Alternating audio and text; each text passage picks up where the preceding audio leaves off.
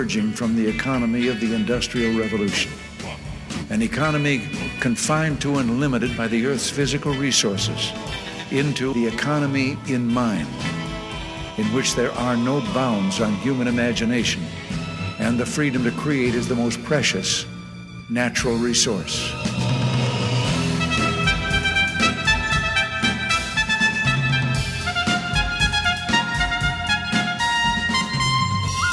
Welcome to the Soul of Enterprise, Business in the Knowledge Economy, sponsored by SAGE, transforming the way people think and work so their organizations can thrive.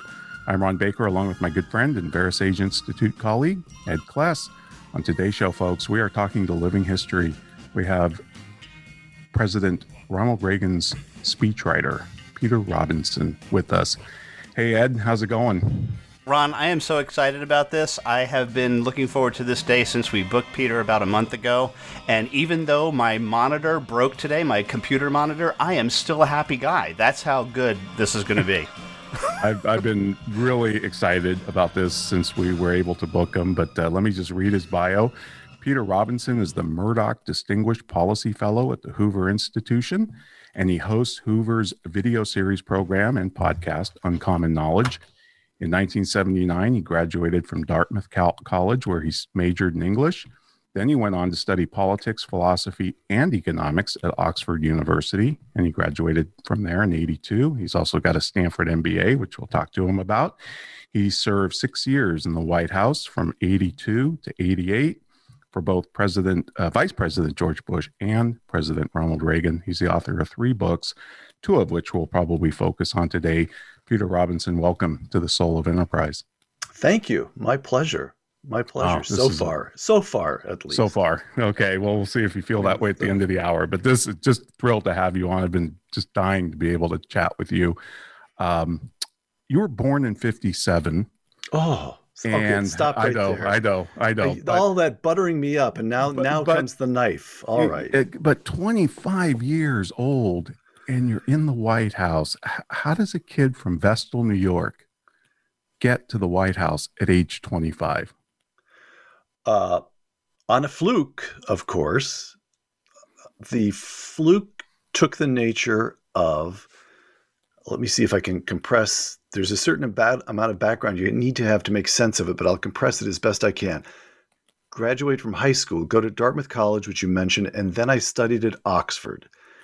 And then the bit that you left out, which I left out, you were reading a bio which I composed, but you've asked, so I'll tell you. After I finished my work at Oxford, I stayed there for a year to write a novel. And the novel turned out to be so bad that even I couldn't read it. So I was broke, and I mean I was really broke. I hadn't paid my final bills at Oxford. And what was his name? The steward was Colonel somebody or other. I started getting very nasty letters from Colonel whatever his name was. And I was staying in a 500-year-old cottage. The plumbing was 500 years old at least, I'm sure. And that cost me £5 a week, and I could barely afford that. All right. So I wrote letters to people who I thought might be able to give me leads on a job. And the only person, as I recall, certainly most people didn't reply, but Bill Buckley replied. And I can't claim to have known him well, but he always paid attention to student journalism. And I'd written a few pieces in the Dartmouth newspaper that had caught Mr. Buckley's attention, as he was to me then, but he eventually became Bill. He wrote to me and said, "You like politics, you like writing, go to Washington." This is 1982. And see my son, Christopher. Christopher Buckley was then a writer for George H.W. Bush, the vice president. And Christopher may be able to find you a job in the still new Reagan administration. All right. I flew back to Washington. I did present myself to Christopher. And what Bill, I don't think, knew when he wrote the letter, Christopher announced to me that he was leaving the job in 2 weeks and that his replacement had just fallen through. And he said, while you're in the building, go downstairs. This is the old executive office building. Go downstairs and see Tony Dolan. Tony Dolan was then the chief speechwriter to the president. And while I was talking to Tony, the campaign manager for Lou Lehrman, who was running for governor of New York against Mario Cuomo, called to ask Tony if he could recommend a speechwriter. So Tony and Christopher, good friends, conspired. Well, if effectively what they did was put together a kind of fraternity prank. Christopher told the Bush people that he'd found the perfect replacement, me, but that they'd better move fast because Lou Lehrman's campaign wanted me. And Tony told the Lehrman campaign they had to move fast because the vice president's office was going to hire me. 2 weeks followed. The Lehrman campaign flew me to New York 3 times. I was in and out of the White House for interviews on the Bush staff. I got offers from both. I thought Lou Lehrman might lose in November, which was only a few months away, but George Bush at least is safe until 1984. That's 2 years. So for reasons of job security, I took the job with the vice president. Did anybody ask for a writing sample? No. Did anybody ask if I had ever even written a speech? No. Both sides assumed that the other had performed the due diligence, and that was really lucky because I had never written a speech in my life. And that is how I ended up in the White House at the age of 25. And may I say, I ordinarily would wish you a large listening audience, but I'm hoping not too many people are listening right now. Oh, it's an awesome story. And then in the first year, you write over 150 speeches. Well, yes, but they were, yes, let's put it this way. The volume was such that I typed most of those speeches. Well, in your book, How Ronald Reagan Changed My Life, which came out in 2003, and you say the book is not a memoir, it's a primer. You document 10 life lessons you learned from Reagan. I don't want to go through them all because I want people to read the book, but his ideas on the Cold War, Peter, I've heard this story a lot, that his idea was we win and they lose. Correct. And, he had that way of taking a complex issue and making it simple. But you analyzed this in a way I've never heard before. You said actors get used to the idea of alternative endings. And I just thought that was brilliant. Well, it was Reagan who was brilliant, of course. It was me. The premise of the book, the fact of the book, it's not a speechwriter's memoir of the White House. I was so young when I got there, and this huge figure of Ronald Reagan, I was young, and there were all kinds of ways in which I took his impression. And I was still figuring out how you did it, how you made a career, so I studied him. I really did study him. And so it was a very, very important part of his own formation that he was a movie actor early on in the industry. He moved to Los Angeles and got a contract as an actor in the 30s. And in his first 3 years, this is in the book, I can't recall the number now, but it was something like in the first 3 years, he made over 20 pictures. This is long before television, and they were turning out pictures. The president, I heard him say several times, they didn't want them good. They wanted them Thursday. Deadline. He was under deadline. And it was often the case in those days that the writers, who were often a bungalow on their own, working on the script, would get behind the shooting. And you get the actors and the crew on the set, and it's expensive. The clock is running. And if you don't have a script, and some of the actors were able to improvise, and Reagan had developed a reputation for being able to imagine they shot up from the script the day before, and he could imagine the dialogue that would come next, the action that would come next, and they could begin shooting with Reagan improvising. All right. So, and of course, when you're in that business, you might test a movie. In those days, they weren't testing all of them, but you might test a movie, and the executives would say, no, the ending is too much of a downer. Give it a new ending. And the ability just to think this, my conclusion was that Reagan developed, partly because of his movie acting, he developed a really deep understanding of the sheer open-endedness of life. And so he becomes a conservative in the 60s, he becomes president in the 80s, and throughout this period, thinking about the Cold War is calcifying. And the intellectuals have concluded, it's a strange thing when you think about it, but nobody did think about it. The intellectuals had concluded, the Kissinger-Nixon point of view, that the American position was growing weaker and that the best we could do, we were playing from a weaker and weaker hand. We'd have to make concessions. The bold stroke of the opening to China, from Nixon and Kissinger's point of view, we needed China. We couldn't handle the Soviets on our own anymore. And even conservatives, Jean-François Revel published a book in the 80s called How Democracies Perish.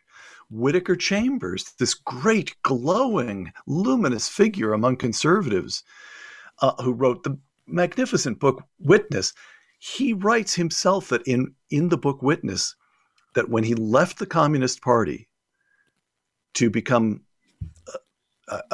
not to join another political party, but to become an anti-communist, he did so with the consciousness that he was leaving the winning side to join the losing side. And so what's so strange about this is that nobody can tell you when he gets up in the morning exactly what's going to happen in the course of the day. But intellectuals, even on the right, had decided they knew how the century was going to end, that the history was moving on this. And Ronald Reagan comes along and says, no, I don't see why. Stories can have different endings. Life is open-ended. History is open-ended. I also think, I couldn't prove this, but I also suspect when he was as a kid, high school kid, he was a lifeguard on a river. They roped off a portion of the river. What was it? The Rock River, as I recall. And over the course of several summers, he pulled, and he was proud of it. He knew the number. It was 77 people he'd pulled out of the water. So he'd prevented some 77 drownings. Well, there's something about that. You pull a floundering swimmer out of the water, and at that moment, you've changed history. You've changed that life, that person's history. And you do that 77 times, and you get the idea you can make a happy ending. You can intervene in history. You can intervene in events, and they can come out differently from the way that the currents of the river left untouched might take a drowning swimmer down, the currents of history that the intellectuals thought they understood. And Reagan just comes along with this Midwestern common sense, I think we can handle this attitude. So that's the long answer to a very simple question, but there was something really deep in him that understood the contingency of life, the open-endedness of individual lives, but also of history itself. It's not predetermined. No, it's a wonderful explanation. I've just never heard it like that before. And of course, he went on, as Margaret Thatcher said, Reagan won the Cold War without firing a shot. You trace that victory in the Cold War to 4 speeches. And I know I'm just setting up Ed here because we're almost at our break point, but he delivered one answer per segment. Yeah, I know. I'll shorten that up. No. We'll just hold you over for our bonus episode. But you give the British Parliament speech that he delivered in 1982. Right. He said basically Marxism was on the ash heap of history. And you say that's where he announced his strategy. Yes. And the Evil Empire speech in March of 1983, where he made the moral case for pursuing the strategy. And then, of course, the Berlin Wall speech, which, of course, you are responsible for writing, which pressed his advantage. And then, of course, the Moscow State University speech, written, I think, by your best friend, Joshua Gilder, if I'm not mistaken, and the opening. George's cousin. Yep. George's cousin. I thought nephew. No, they're cousins. Cousins. Oh, yes, okay. Yes. I thought he said nephew. Yes. And of course, that was his victory speech. Yes. Now, we want to hear the story of and I know you're probably sick of telling it, but I'm sure Ed's going to ask you about the story of the Berlin Wall speech, which I think is great. So just setting you up for that in the next segment. But unfortunately, we're up against our first break. And folks, we'd like to remind you, want to contact Ed or me, send us an email to asktsoe@verisage.com. Check us out at thesoulofenterprise.com. We'll post full show notes with our interview with Peter, along with where you can find him and his books. And now we want to hear from our sponsors.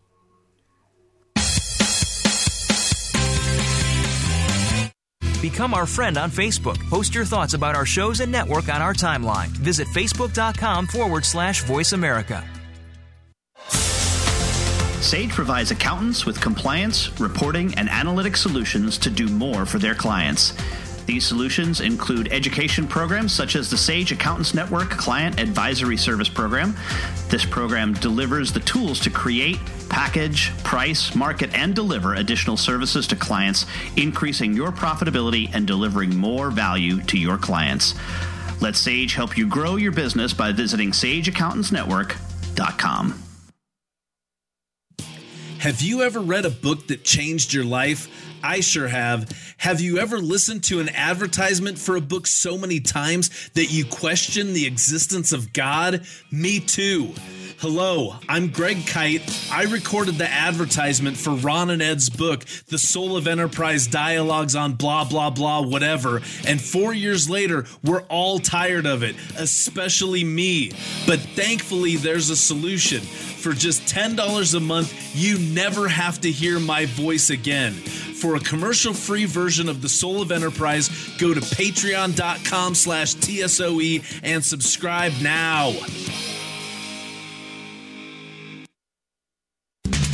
We're always talking business. Talk to an expert. Call now toll free 866-472-5790. That's 866-472-5790. Voice America Business Network.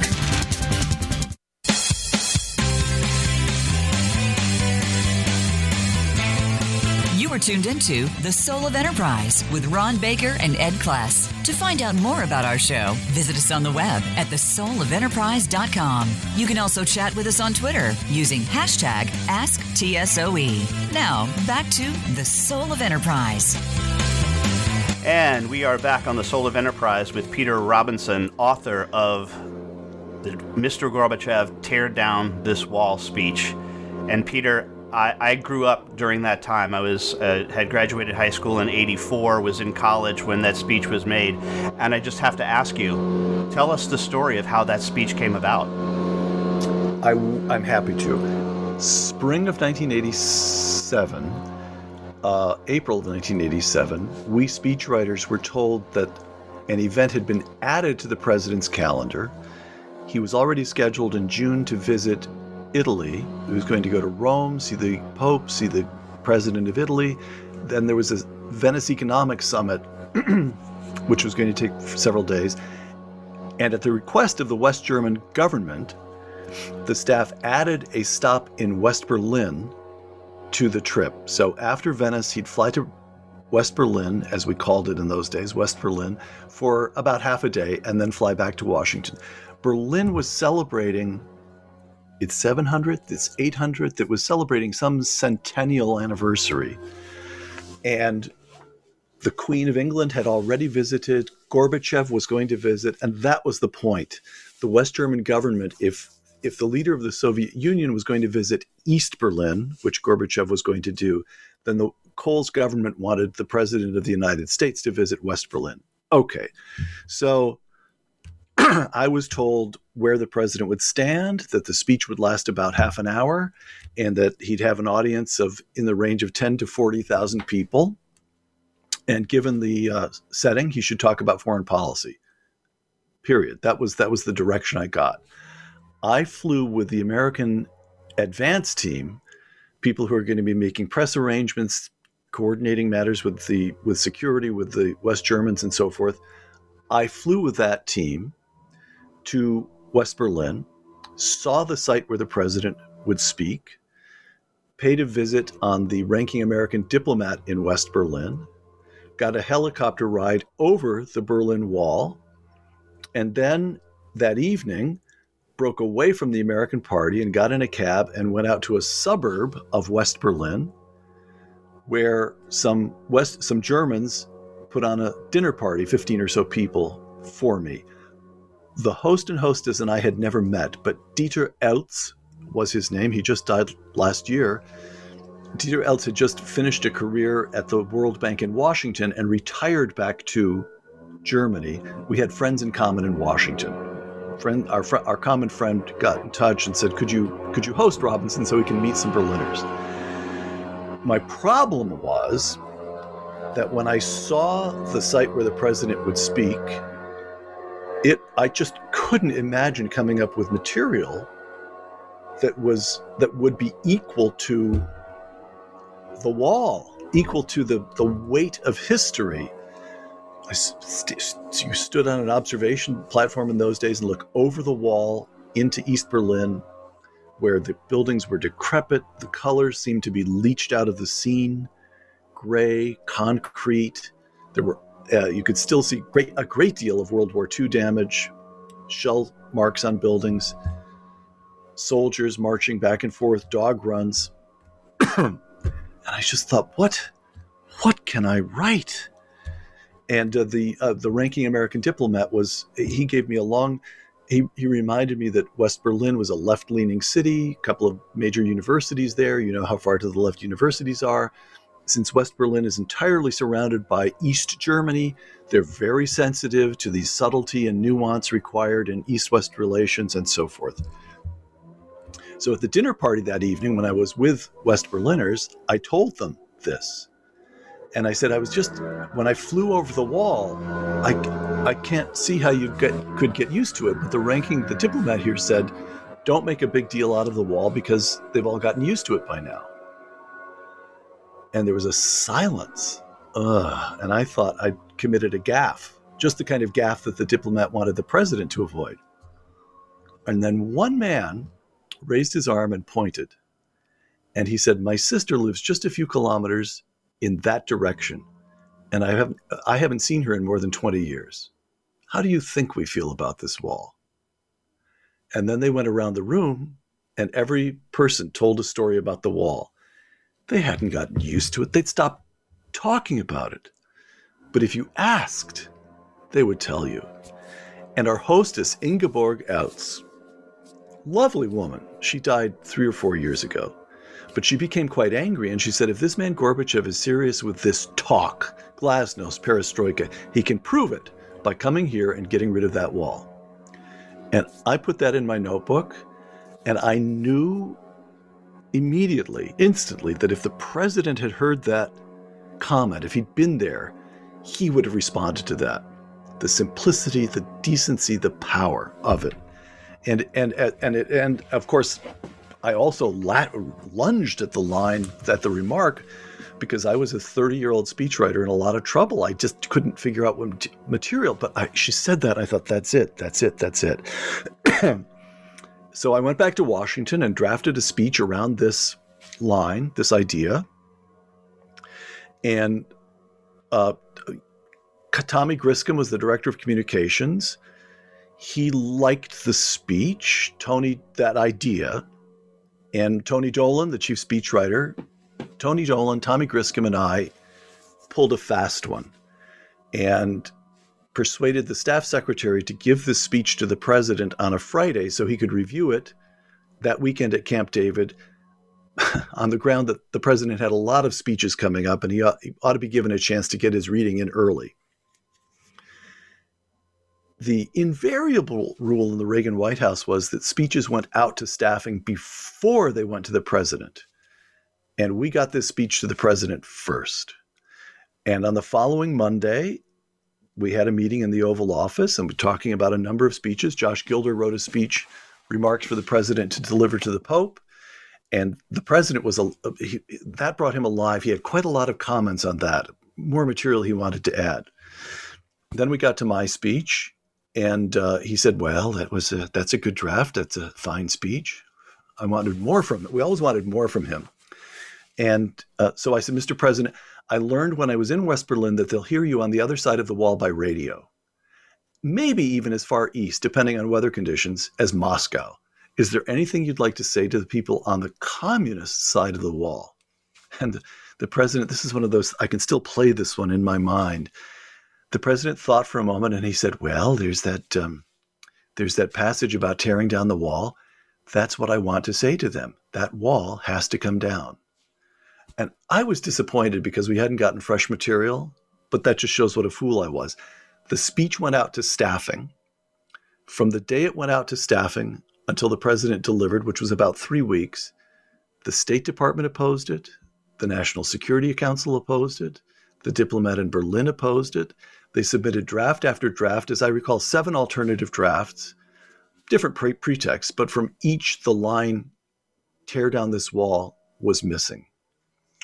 Then the traveling party left for Italy. I was not part of the traveling party. So this piece, what I've told you so far is firsthand. Now I'm telling you what I heard by Tony Dolan told me the story, and Ken Duberstein, the deputy chief of staff. State Department continues to object. Now they're in Italy, and Ken Duberstein decides he has no choice but to take the decision. It's bad staffing if you have to make your principal make the same decision twice, right? So you try to resist that. That's a waste. The most precious resource in the federal government is the time of the president of the United States. But Ken decided he really had no choice. So he sat the president down in some Italian garden, he tells me, and described that the State Department said the speech was naive, it would raise false expectations, it would put Gorbachev in a tight position in the Politburo and so forth. And he had the president reread the central passage, and then they talked about it for a while, and Ken said, and this moment came where the president got that, you guys are too young to remember this, but that twinkle in his eye. And the president said, now, Ken, I'm the president, aren't I? Yes, sir, we're clear about that much. So I get to decide if that line stays in? Yes, sir, it is your decision. Well, then, it stays in. And that was how the day as Air Force One left Venice to fly to Berlin, the fax machine clicked into action, and the State Department sent in another alternative draft. And Ken said Ken was in the limousine on the way to the wall in West Berlin with the president. And the president leaned over and slapped Ken on the knee and said, the boys at State are going to kill me for this, but it's the right thing to do. So that's the story of that speech. You gave me credit for the speech, which in some superficial, narrow sense, I'm grateful and thank you. It's true, but not deeply true. The deep truth is that speech belonged to Ronald Reagan. I'd been formed by his thinking, by his speaking style. I was in Berlin to listen for material that would appeal to him. I wrote that speech for him as I worked for Vice President, and then later, of course, George H.W. Bush. I knew him well. He was a magnificent man. But I would never have written that for George Bush, and George Bush would never have delivered. When I wrote speeches for him when he was vice president, you'd hand him a speech on foreign policy, he'd take it and say thank you, and then he'd look at you. Without even looking at the speech, he'd look at you and say, now you've cleared this with State, right? And Ronald Reagan didn't actually care too much what State had to say if he just disagreed. So I would never have written it for anybody else, and nobody else would have delivered it. That speech belongs to Ronald Reagan.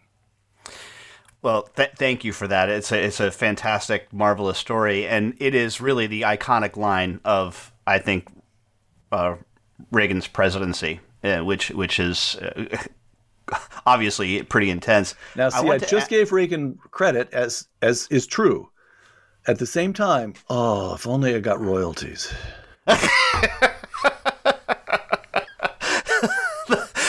I mean, the T-shirts alone, but right. But right. And I worry a little bit over. But I do want to ask you this question: do you think that had the Berlin Wall not come down 4 years or so after, about 2.5 years later, right? 2.5 years after, would it still have that its place? What, the speech? That line specifically. Not a chance. No. Not a chance. When he gave that speech, it had a certain amount of impact. The Berlin press paid attention to it. It was interesting because it was the kind of division that we've gotten used to during 4 years of Donald Trump. The highbrow press hated it, and the lowbrow populist press loved it. In Germany, as in this country, incidentally, the New York Times, of course, huffed and puffed and denounced it, and the New York Post, as I recall, there were the more populist press in this country liked it, but it was a big speech. But it was just a big speech.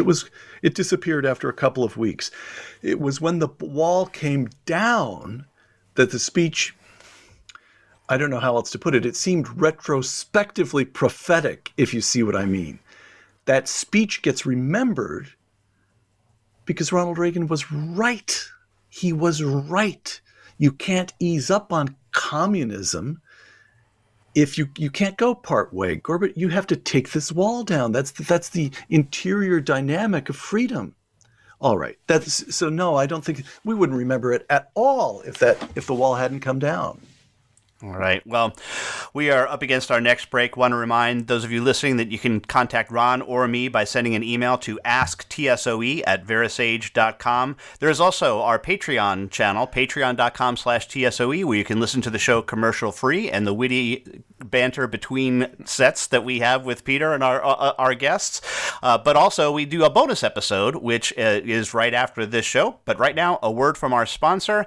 And of course, 90 Minds sponsors our bonus episode. So share a mind at 90 Minds.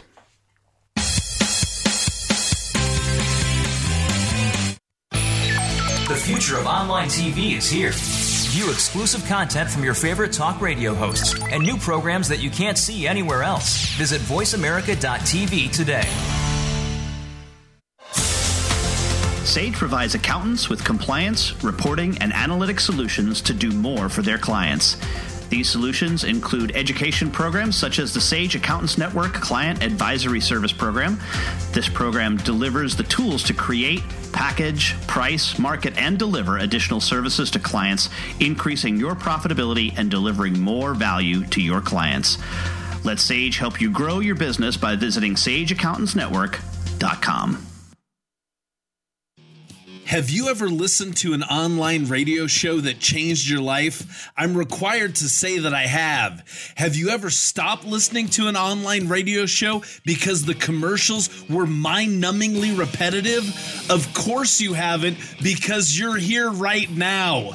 Look, you don't have to listen to me anymore. There's a commercial-free version of this show, and it only costs $10 a month. And for $15 a month, you get no commercials plus bonus content. Go to patreon.com/TSOE, subscribe now, and be free. You're worth it. From the boardroom to you, Voice America Business Network.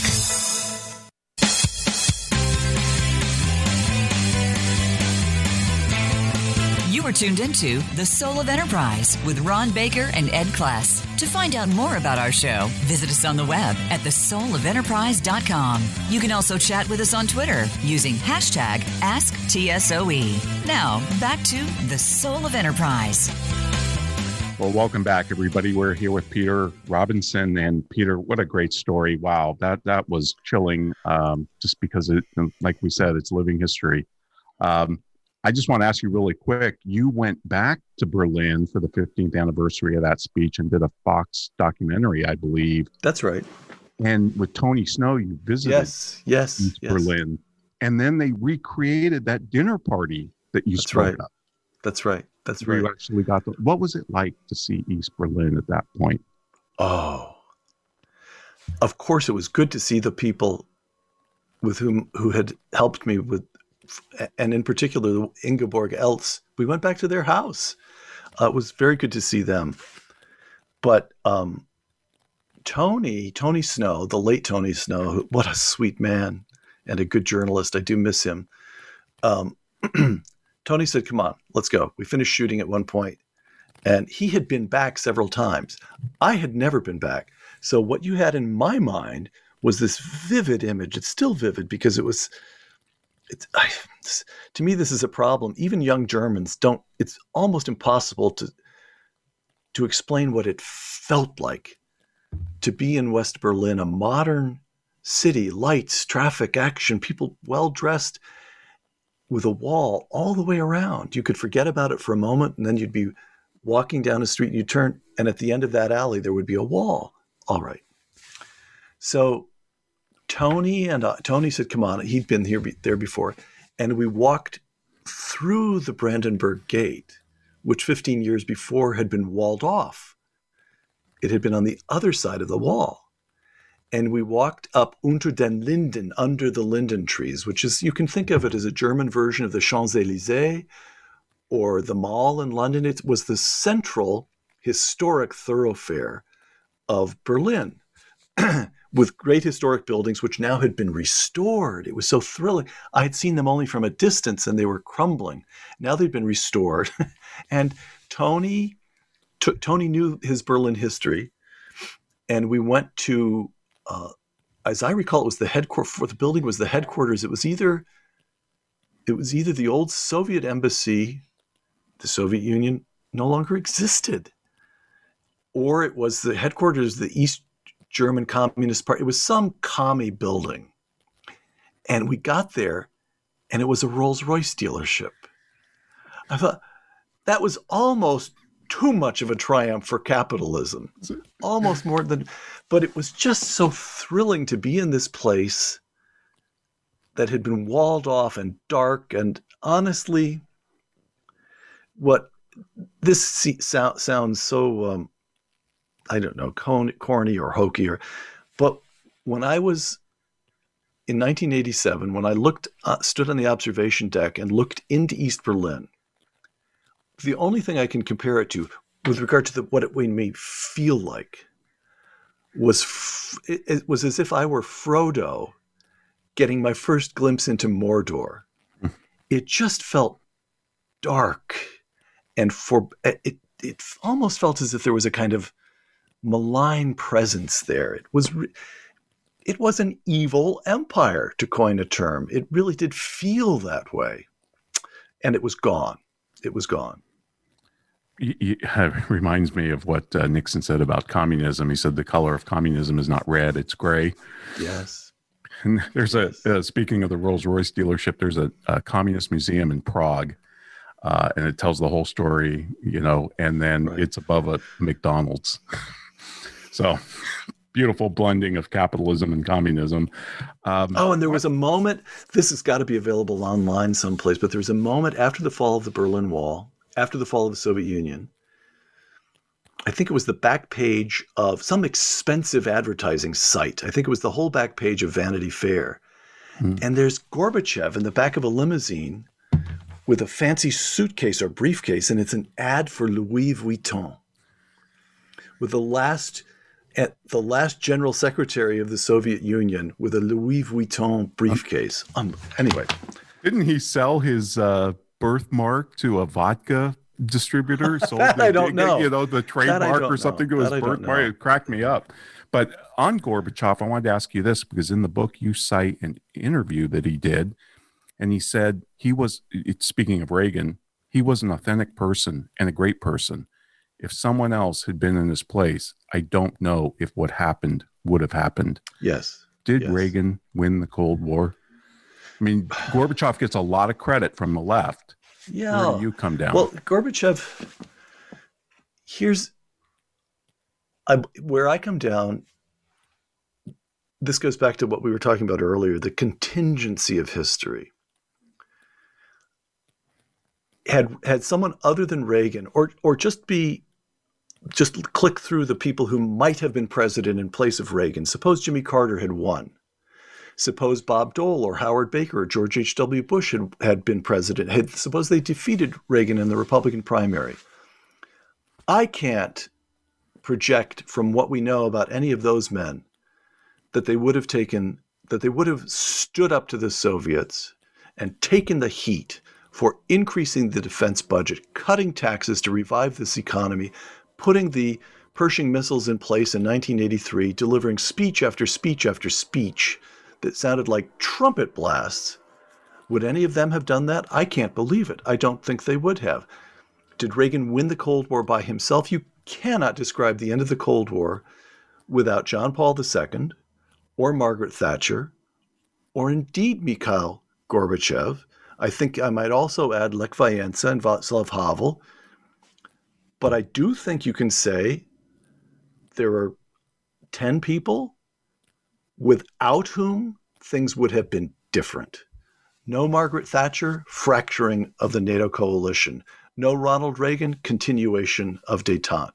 No John Paul II, no demonstration of the illegitimacy of communism in Eastern Europe, even 3 decades after imposing communist regimes. No Gorbachev, it might not have ended peacefully. I wonder, I keep going back and forth, not that anybody cares about it at this stage, but how much credit does Gorbachev deserve when really what everybody hails him for doing is behaving like a decent human being, and not calling the troops, the Red Army, out of the barracks in Eastern Europe. Now, they did call out the Red Army in 1956 and put down the Hungarian uprising. They did it again. The tanks rolled into Prague in 1968, and Gorbachev could have done it. The Red Army had a massive presence throughout Eastern Europe. He could have crushed the revolutions of 1989, and he didn't. Well, all right. We should be grateful to him for that, I suppose. But what he did do was behave like a decent human being. He behaved like someone other than a communist, other than a doctrinaire communist. In any event, without Gorbachev, things would have. It's hard to imagine. If Andropov had not died when he did, if Andropov or Chernenko, if Brezhnev were still alive, this would not have ended peacefully. Yeah. And of course, Gorbachev didn't necessarily, he wanted to save communism. Correct. Right? I mean, he was a diehard believer. Correct. He was, the way I think of it is that Gorbachev was the last true believer. He was the last real communist. And in some ways, he was a bit of a throwback. Brezhnev, Chernenko, Andropov, they all understood the need for the iron fist. Gorbachev was some kind of strangely naive. He believed that communism itself was so appealing that people would choose communism even if you removed the iron fist. And of course, that's nonsense. Awesome. Well, Peter, I've only got about a minute with you, but you wrote a book called Snapshots from Hell, The Making of an MBA, about your time at Stanford, published in 1994. And as a CPA, I get a lot of questions about, should I get a CPA or an MBA? The first thing I do is say, go get this book. I have recommended this book to so many people. I think we've both prevented a lot of MBAs as a result. You write at the end of that book, the reader will have to check in with me again in 20 or so years to learn how my classmates and I stand. It's been 26 years. Oh, do you regret going to Stanford to get an MBA, or was it a worthwhile experience? I have, by last count, I have 5 classmates who are billionaires. Wow. And what I regret is not having gotten to know them much, much better while we were undergraduates. But my business degree didn't really take, and yet at the same time, do I regret? Actually, I don't regret. It's impossible to undo bits of your life. And I made good friends. I made friends who are still my friends during that crazy MBA experience. An MBA is only useful for particular kinds of people, and I'm not sure I was one of those kinds of people. In fact, I'm pretty damn sure I wasn't. Is that what landed you at Hoover Institution? The fact Yes. that you went out there and you made connections? Ronald Reagan said to me when I was leaving the White House in my little farewell meeting, he said, "Now, where are you going?" And I told him, Stanford Business School.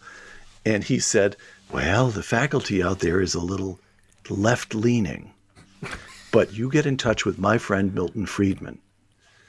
And so I thought, I show up at Stanford Business School. Milton Friedman was across the street at the Hoover Institution. And I thought, how many times am I going to get an introduction from a president to a Nobel Prize winner? So I did present myself to Milton Friedman, who, I don't know if you ever knew him, but he was a delight. He could be quite rough on you if he thought you were mistaken intellectually, but he was a delightful, warm, generous, wonderful man. And he kind of introduced me around Hoover. So later, I was invited to return to Hoover. I suppose that's the advantage of my MBA, that I happened to run into people I got to know people across the street at Hoover.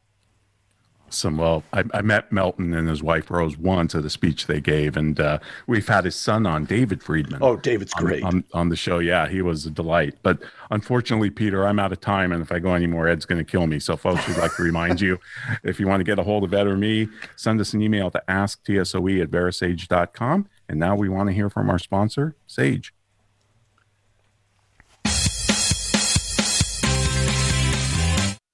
follow us on Twitter at VoiceAmericaTRN. Get the lowdown on guests, new shows, and your favorites. That's VoiceAmericaTRN.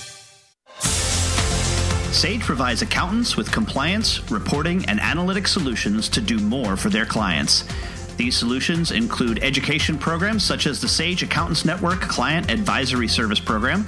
This program delivers the tools to create, package, price, market, and deliver additional services to clients, increasing your profitability and delivering more value to your clients. Let Sage help you grow your business by visiting sageaccountantsnetwork.com. Have you ever been so annoyed by a commercial for a $5 ebook that you were willing to pay $10 to never hear it again? I sure have. Hello, I'm Greg Kite. Over the last several years, you've come to hate me, and I hate me too. By now, you know that for $5, you can get a copy of Ron and Ed's book. What you might not know is for twice that much every month for forever, you can stop hearing me plug Ron and Ed's book, which totally makes sense, like the Diamond Water Paradox. Go to patreon.com/TSOE and subscribe today. Please, for the love of God, make it stop! When it comes to business, you'll find the experts here. Voice America Business Network.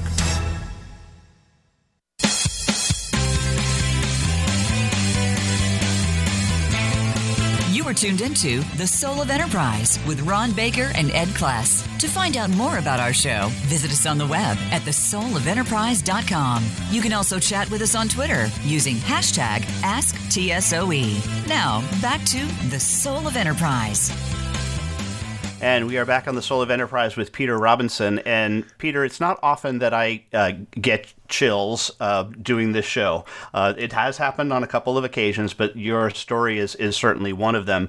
But one of the times when I've got chills listening to one of your shows, Uncommon Knowledge, was your more recent interview with Jimmy Lai. And our listeners have heard Ron and I talk about Jimmy and his experiences, and coming to Hong Kong when he was a boy and getting a bar of chocolate and it changing his life completely. What are your thoughts on the situation, both with Jimmy specifically, but also with what's going on with Hong Kong, and what maybe the U.S. should do about it? Yeah, well, Jimmy, as people, you guys can put a link up to the show, perhaps, the most recent interview I did with him. So Jimmy Lai is a great figure. He is, I have had the feeling when I was talking to him that in one way or another, he's the kind of man that George Washington must have been. I'm talking about a Chinese man, of course, who speaks heavily accented English. I don't mean that he had the bearing of Washington. I mean he had the courage of Washington. Or St. Thomas More, similar kind of person. So Jimmy Lai, a billionaire, and he has British citizenship, and he won't leave Hong Kong. He just said, this city means everything to me. It gave me the life that I have. I'm not leaving. When I shouldn't say all his friends, but I know many of his American friends, and they're just desperate for him to get out of there, which would be easy for him to do. He's one of these rich Chinese who has houses other places. He will not leave. And so in the last interview, which I did this past summer, I said, well, Jimmy, what? They've detained you a couple of times already. This is not going well. And he said, and he referred to his faith. He is a convert to Catholicism. So he's a Christian. And he said, well, this staggering thing. He said, well, it could be that this is what I need for the good of my soul. Maybe I need to go to prison. Maybe I need to suffer for the good of my soul. Unbelievable for a man to say that. And now, of course, they've carted him off. He is in prison. What do I think about Hong Kong? I'm not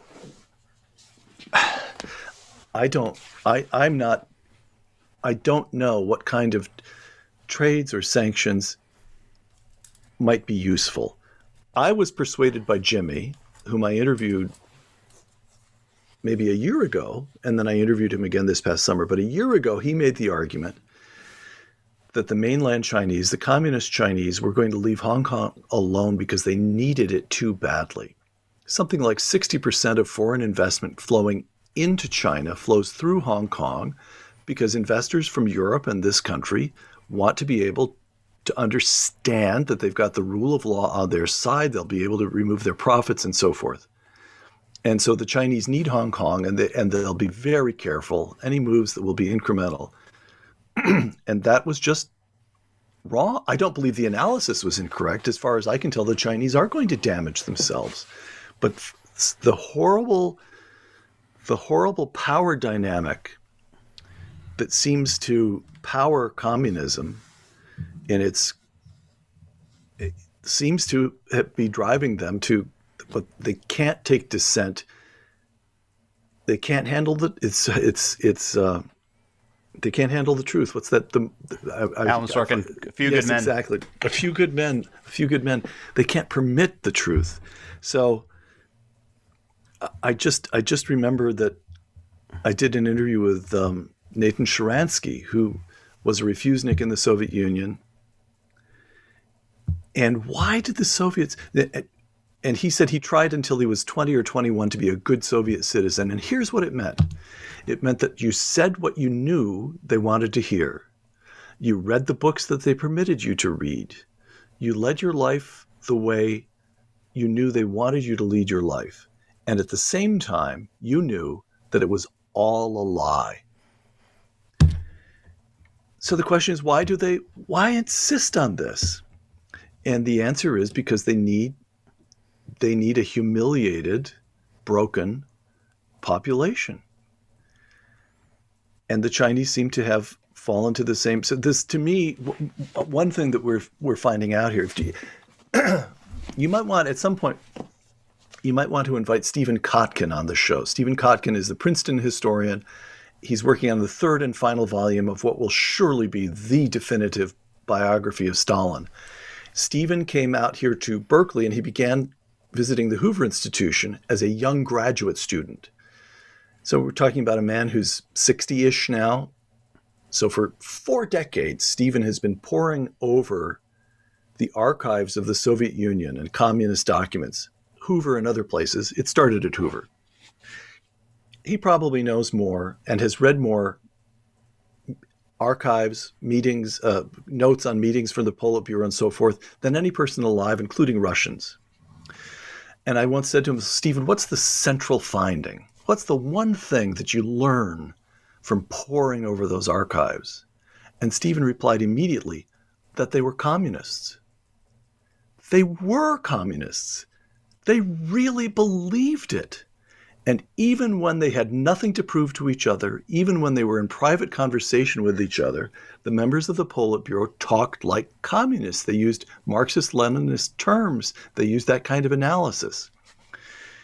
And as far as I can tell, for some years now, we in the United States have permitted ourselves to believe that the people running China aren't really communists. They don't really believe that stuff. What they believe in is markets and economic growth.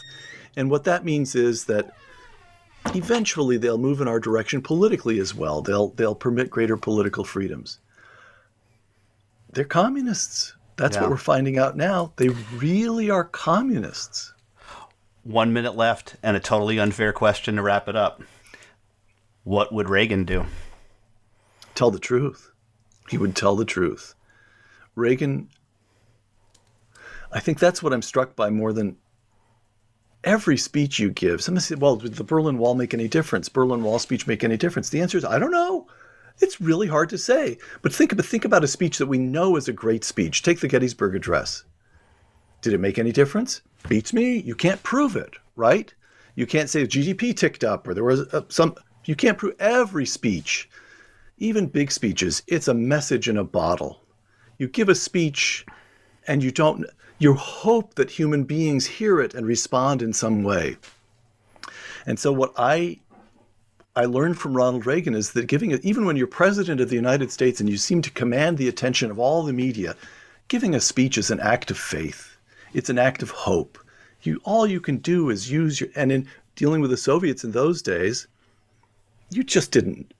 But he did it all the same. He and John Paul II and Margaret Thatcher, you tell the truth. Why? Because it's the truth. And so that's what Reagan would do. He would tell the Chinese what they were like. He would tell them what they were. Peter Robinson, thank you so much for appearing on The Soul of Enterprise. We hope you come back. I got through like only a short portion of the questions that I wanted to ask you. Thanks so much. Ron, what do we got coming up next week? We have Mary Ruart, author of Death by Regulation, so we'll be able to get some COVID insight. All right, outstanding. Well, I'll see you in 167 hours. Hang on, Peter. Okay.